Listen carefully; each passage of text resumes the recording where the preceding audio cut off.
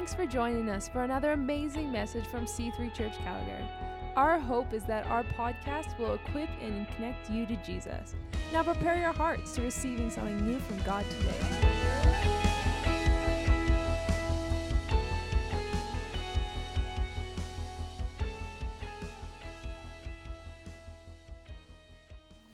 Morning.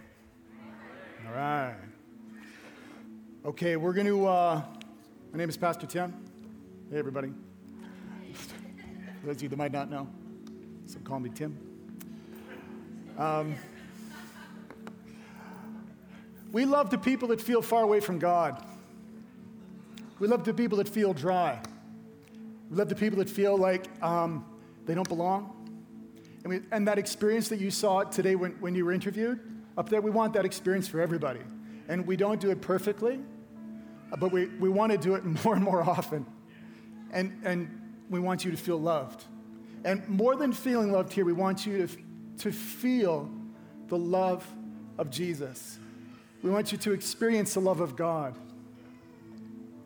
And in keeping with that, honestly, I don't even have to preach today because of what was shared by you and by Pastor Stephen when he got up to pray there. It was awesome. What we want to do to begin with here is we want to actually pray the Lord's Prayer. And I want to give you one simple tool you can keep in your tool bag to maintain and grow your sense of the presence of God in your life. So what I'd like to do right now, before we get too much farther, is I'd like us as a congregation to pray the Lord's Prayer. And we're not a liturgical church. Well, I mean, we got liturgy because you got to have a routine, right? But we're going to pray the Lord's Prayer right now. I would like us to pray it all together. This is the King James Version because it's the only one I really remember because as a kid, this is what we prayed every Friday morning in school when prayer was still in school. There you go. Okay. So, could we stand for a second before you get super comfortable?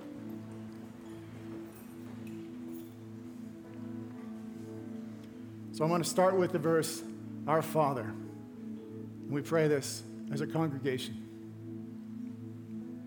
Our Father, which art in heaven, hallowed be thy name. Thy kingdom come, thy will be done in earth as it is in heaven. Give us this day our daily bread, and forgive us our debts as we forgive our debtors. And lead us not into temptation, but deliver us from evil. For thine is the kingdom and the power and the glory forever and ever. Amen. All right, thank you. You can be seated. All right, my question, while that prayer is still fresh in your mind, is did something stick out? Was there one part of that your heart engaged with a little bit more than another part?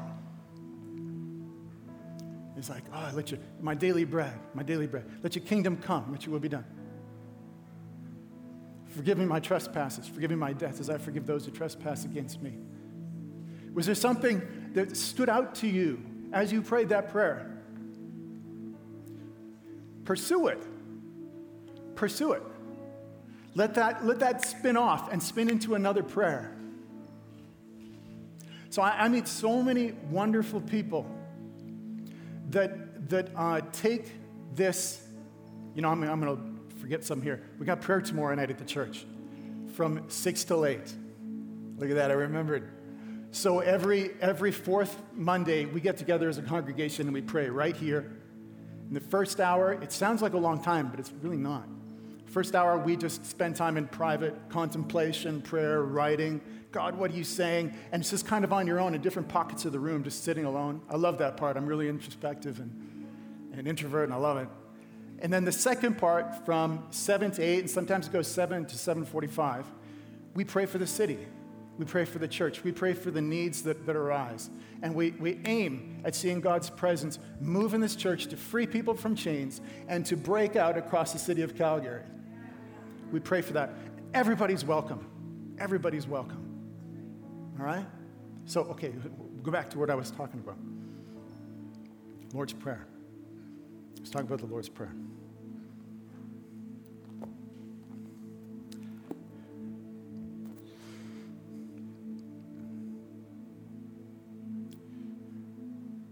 I meet many wonderful people. That's where I was. I meet many wonderful people who struggle, and they consider it their greatest accomplishment to sort of make it from Sunday to Sunday. And they get enough sustenance and encouragement on a Sunday morning because of this atmosphere that we've built here. I mean, there's the technical atmosphere, the lights and the sound, and the fact that we've got no windows here. It's like a Vegas casino in here. But oh, Jesus help us. But we've really worked hard to create a really awesome atmosphere here. Everything is measured and controlled. We try to be excellent in what's happening here. And so that we can nurture an atmosphere over our lives. And that in itself can carry a lot of people from Sunday to the next Sunday, and they're like, I made it to Sunday. All right. And that's an accomplishment. That is a brilliant, honest, awesome accomplishment. Now we want to up that game. When I talk to many of them, their quiet time exists around either non-existent, and no judgment for that, or maybe they put on some worship music on their long commute, or on their long ride on the C train. I think that's brilliant. I think God uses that all the time. I just want to give you one more tool. And this actually came out of a conversation I had with my friend Sean, who's a monk, a fighting monk. And it's something that I've practiced quite often in my own life. You pray the Lord's Prayer. And then, I don't know what else to do. I don't know what to do. I don't know where to start in the Bible. I don't know where to read. Just start there.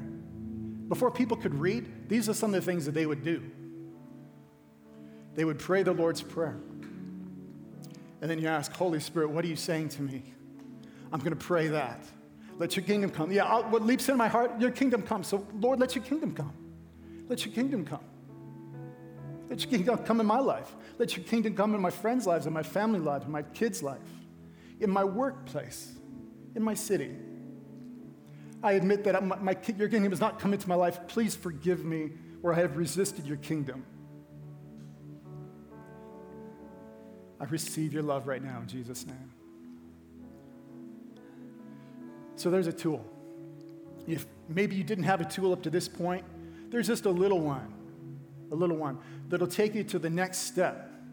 You're going to grow in your routine with Christ every day, and I want to touch on that just a little bit. You want to grow in your routine with Christ every day. Here's just one more little tool to take you a little bit farther, all right? Because we want people to walk around aware that they're loved by God. We want people to walk around aware that God is near them and in them if they have asked Jesus into their life. Why do I say all this, Tim? I say all this because I'm going to preach on the end of Colossians today. And I'm in a sticky situation because where I begin in Colossians is where Apostle Paul tells you what to do. And if you're feeling dry, if you're feeling distant from God, if you have not managed the atmosphere and the weather in your own heart and in your own mind, if you have not managed your own feelings and your own decisions well, this is going to be very difficult for you. And I don't want to lay a burden on anybody. I don't want to lay a law on anybody. I don't want to drop conduct on anybody without a why. And whenever you read a letter to Paul, I need a Kleenex. I'm just going to be sorry. Whenever you read anything written, thank you.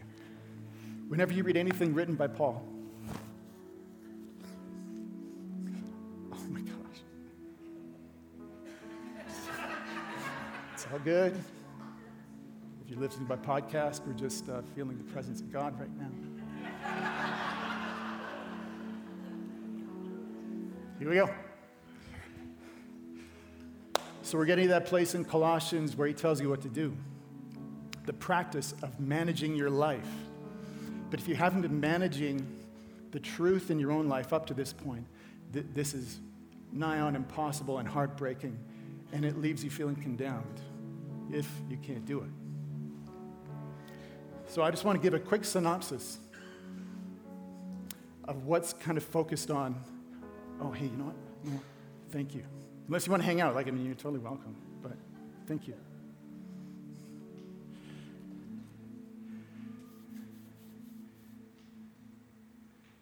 the synopsis of Colossians.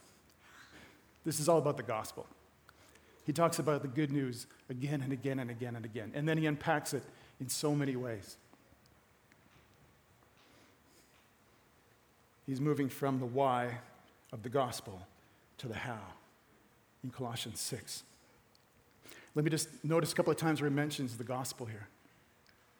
Colossians 1, 4, and 5, he says, "We have heard of your faith in Christ Jesus and your love for all God's people, which come from your confident hope of what God has reserved for you in heaven." So faith, love come from hope. You've had this expectation ever since you first heard the good news.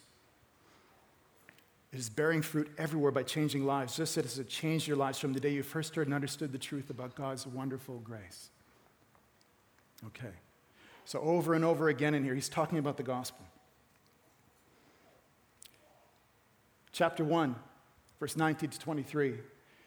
Here's the gospel. "For God in all his fullness was pleased to live in Christ, and through him God reconciled everything to himself.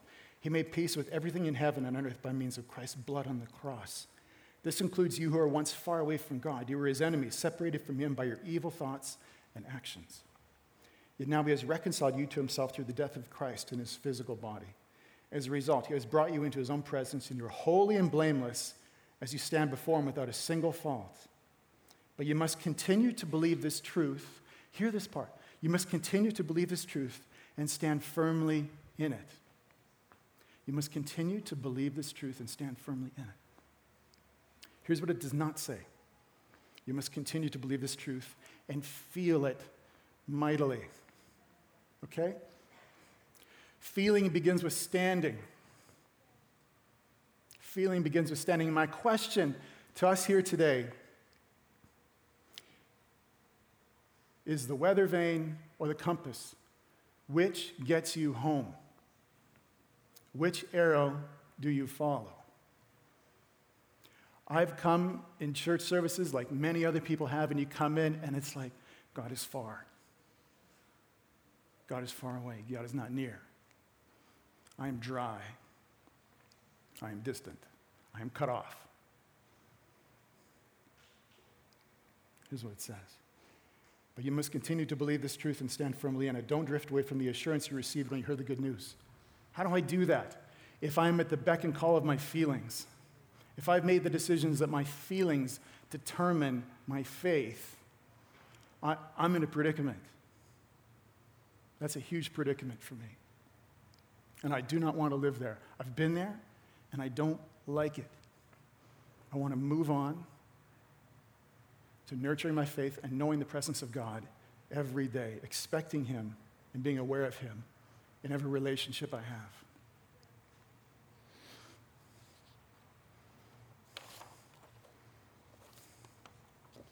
All right. When I get to Colossians 3, in verse 18, this is the doing part right here. And this is where, let me just read you some of the things that need to be done. "Wives, submit to your husbands. It's fitting for those who belong to the Lord. Husbands, love your wives. Never treat them harshly." When it says harshly there, it says never cause them to be bitter. Never cause your wife to be bitter. It says, "Children, obey your parents, for this pleases the Lord. Fathers, do not aggravate your children, or they will become discouraged. Slaves, obey your earthly masters in everything. Try to please them all the time. Masters, be just and fair to your slaves. Remember that you also have a master in heaven." So I've got the drama happening in my own mind as my emotions whip back and forth. Every time I have a thought, a feeling comes with it. And my feelings can change in an instant. On top of managing the atmosphere and the weather pattern in my own head, I've got to manage my relationships with other people. I have to manage myself being under authority. I have to manage myself being in authority and being good. I have to manage the repercussions of all these things when we work and live and relate in a broken world and everybody's just a little bit busted. How do I do this?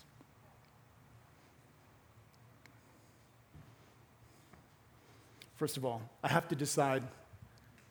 It's a decision. Can I change how I feel? Can I change how I feel? And there's a time in my life when I would say no. I cannot change how I feel. So I tried an experiment. And this can be your homework. I want everybody to go home and watch The Notebook. Watch The Notebook. Sit there. Just sit there.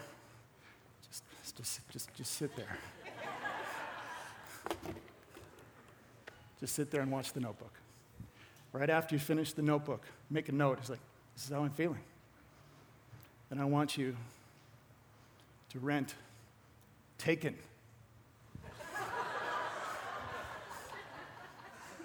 And I want you to journal how you feel.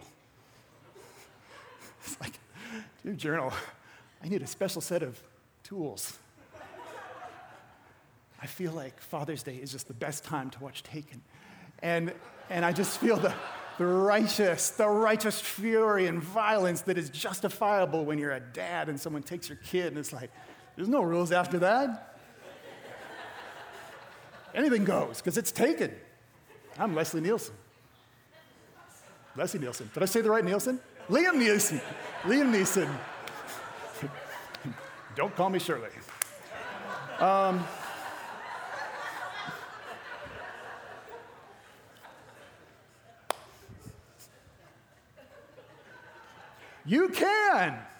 You can control how you feel.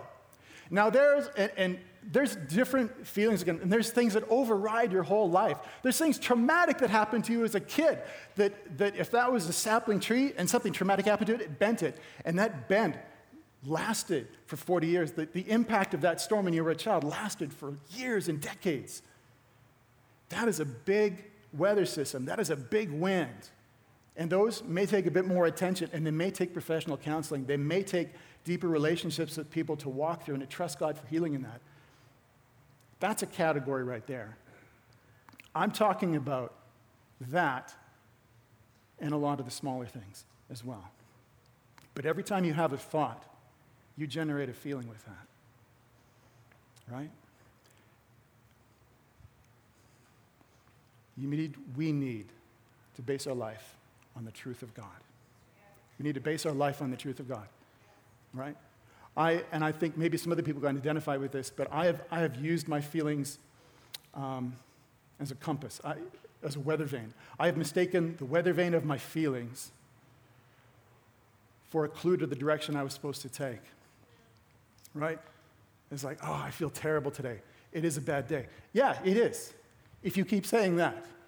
If you've decided that if you feel like it's going to be a bad day, you've decided it's a bad day, it's a bad day. It's a bad day. All right.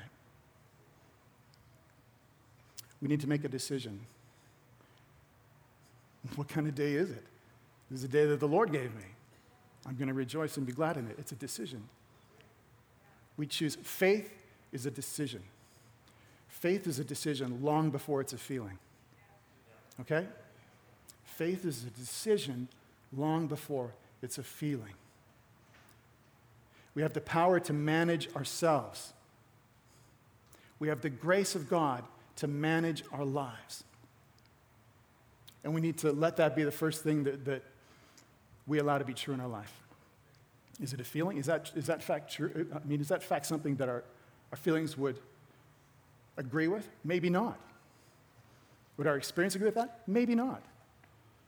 But I hold to you, ask yourself, give yourself a little room and just say, hey, maybe this is true. If you don't believe it right now, fine. Just give it a maybe. Maybe it's true. Maybe faith is a decision. Start there. Maybe my feelings are not the gospel. Maybe my feelings are not gospel truth. Maybe they're a weather vane that I've been following and allowing that needle, that arrow, to point me where to go, and it's brought me in circles. Okay? We want to switch from following the arrow on a weather vane to the needle on a compass. That's a decision. That's a decision. How do we do that? How do we do that?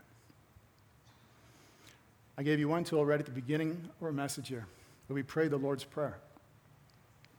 We're going to spend time in what we meditate on. We're going to spend time giving time to what is true, not just lip service to it, not just an agreement once a Sunday, which may be enough to get you to the next. But we want to increase from a lip service to what is true to a daily meditation on it of what is true. Right? Everybody meditates. Everybody. We're going to nurture our faith by meditating on the Word. Because what you give your attention to, it changes you. Okay? Hollywood depends on this. What you put your attention on changes your feelings. We just talked about that with Taken in The Notebook. When we go to a movie, we meditate for 1.5 hours on what they present, and we feel different afterwards, and we like it. That's why we go. But there's some things that are said here in Colossians.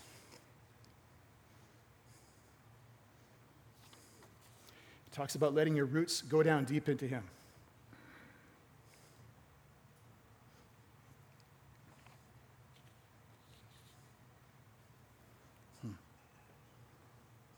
Letting your roots go down deep into Christ.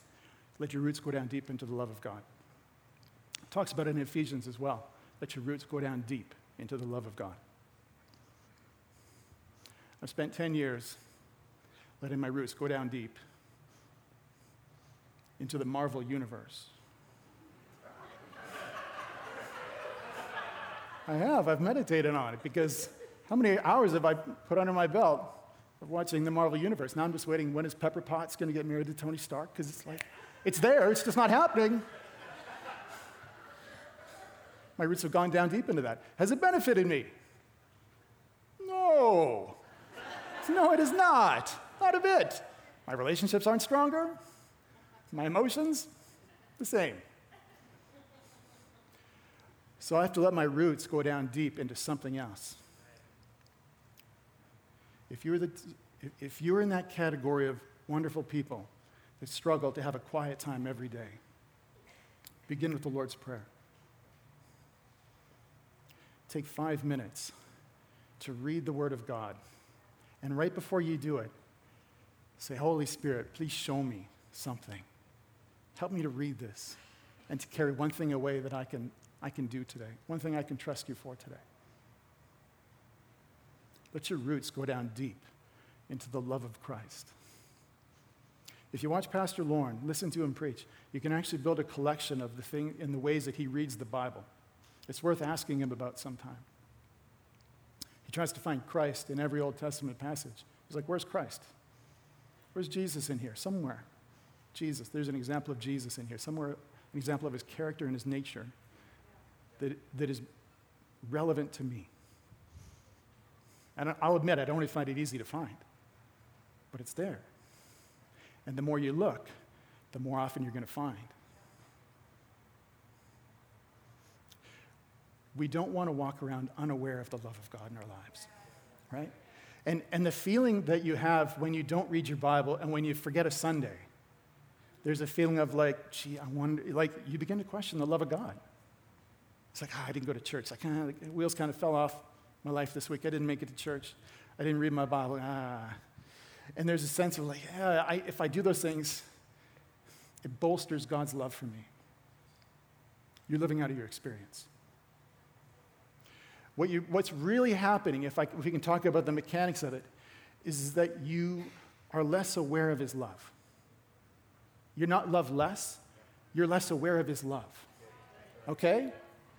Can we make that distinction? Because God is good, and he loves you. Okay? And he manages himself very well in his relationship to you. I have loved you with an everlasting love. Done. Done. I have loved you with a conditional love. Do your devotions. Share with Jesus with somebody and come to church. No. I have loved you with an everlasting love. Our job is to grow in the awareness of that. Because the awareness and the belief of that is what changes our behavior. Right? We want to be people that walk around knowing and enjoying the presence of God. Okay? Meditate. Meditate on his word. I keep walking away from my notes, keep coming back. All right. What's another thing you can do? All right, we're going to up our game just a shade, just one tiny little step in how we spend time with God every day. I'm not going to go for I'm going for an hour every day. You will do that for about a day. If you never did it before, you'll do it for a day. And then you'll feel bad when you didn't do it the second or third day. Just raise the bar just one notch. If you don't usually have a quiet time, download the Bible app, download a little devotional thing. Start. Do it. Use the Lord's Prayer. Go for it. If that's where you were before, bump it up another notch. I'm going to spend 10 minutes just waiting on God. Just up your game, just a little bit. What's the second thing we can do? Oh, man. Okay. What's the second thing we can do? We're going to manage our relationships with people, because when we step out and step into relationship with people, that is the exercising of our faith. The meditation and the waiting on God, that's the building of our faith, the nurturing of our faith. Now we're going to exercise that faith. We're going to be around people. And people are crazy. I think I might have said that last time.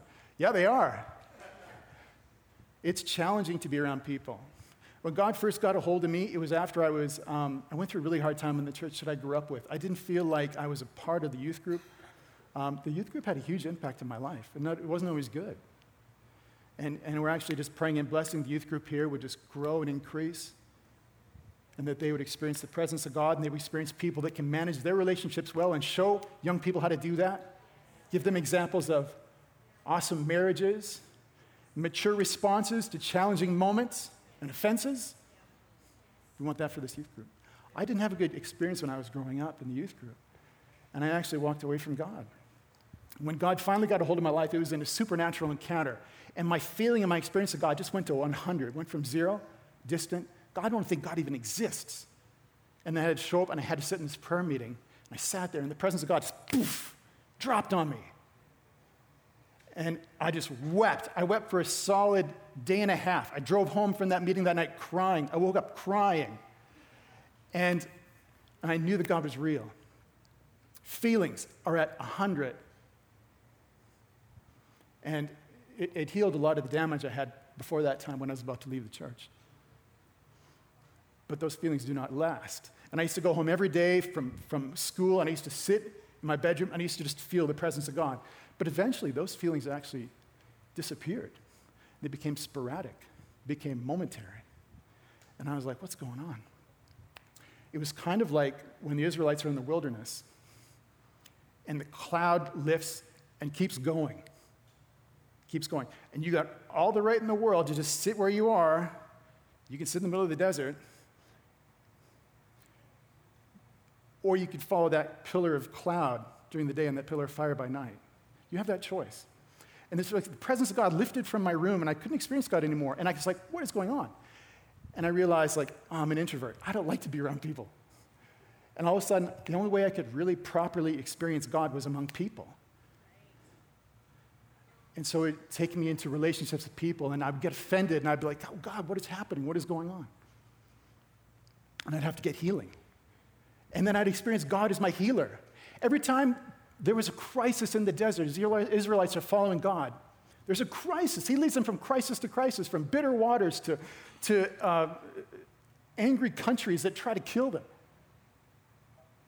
And they just keep saying yes to God. I'll keep following you. I'll keep following you. Oh my gosh. All these horrendous things are happening. And every time they came to a horrendous moment, they discovered God, my healer. God, my provider.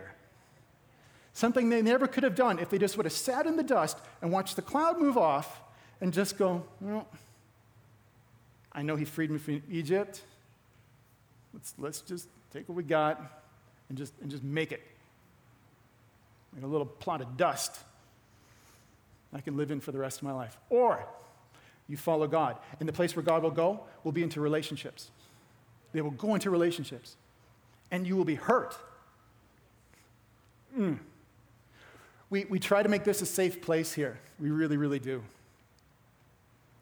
It is not perfectly safe. It is not perfectly safe. That does not exist except in heaven. All right? And we trust God for that. What we're about to do, though, right now is I want to give you one simple tool. And I give you an admonishment and encouragement to don't run away from relationships. Do not run away from relationships. Here's the transition. I haven't even gotten to my section yet, and we're almost over. And here's what's going on.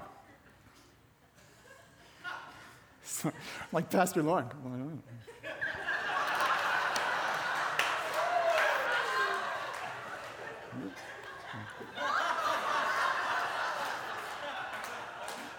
All right. Since God, 3 verse 12. Since God chose you to be his holy people, he loves you. He loves. You must clothe yourself with tender-hearted mercy, kindness, humility, gentleness, and patience. Make allowance for each other's faults. Make allowance for each other's faults. And forgive anyone who offends you. Forgive anyone who offends you. Make allowance for each other's faults and forgive anyone who offends you. Sometimes we come into an environment like this and we have not made allowance for other people's faults.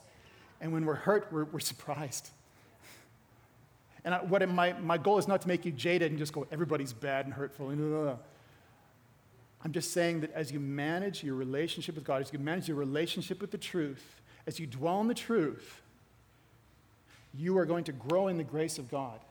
And you're going to have that, you're going to keep it in your mind to make an allowance for other people's faults. I took a counseling class a couple of years ago. Graham Bretherick, brilliant Christian psychologist, spirit-filled, intellectual, passionate, prophetic guy. We're actually going to bring him here in January. We're going to do some counseling classes. And what am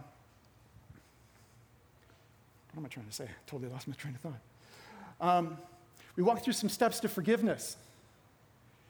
And I could tell it had been a while, because by the time I was finished forgiving a list of people, like feeling the damage they did to me,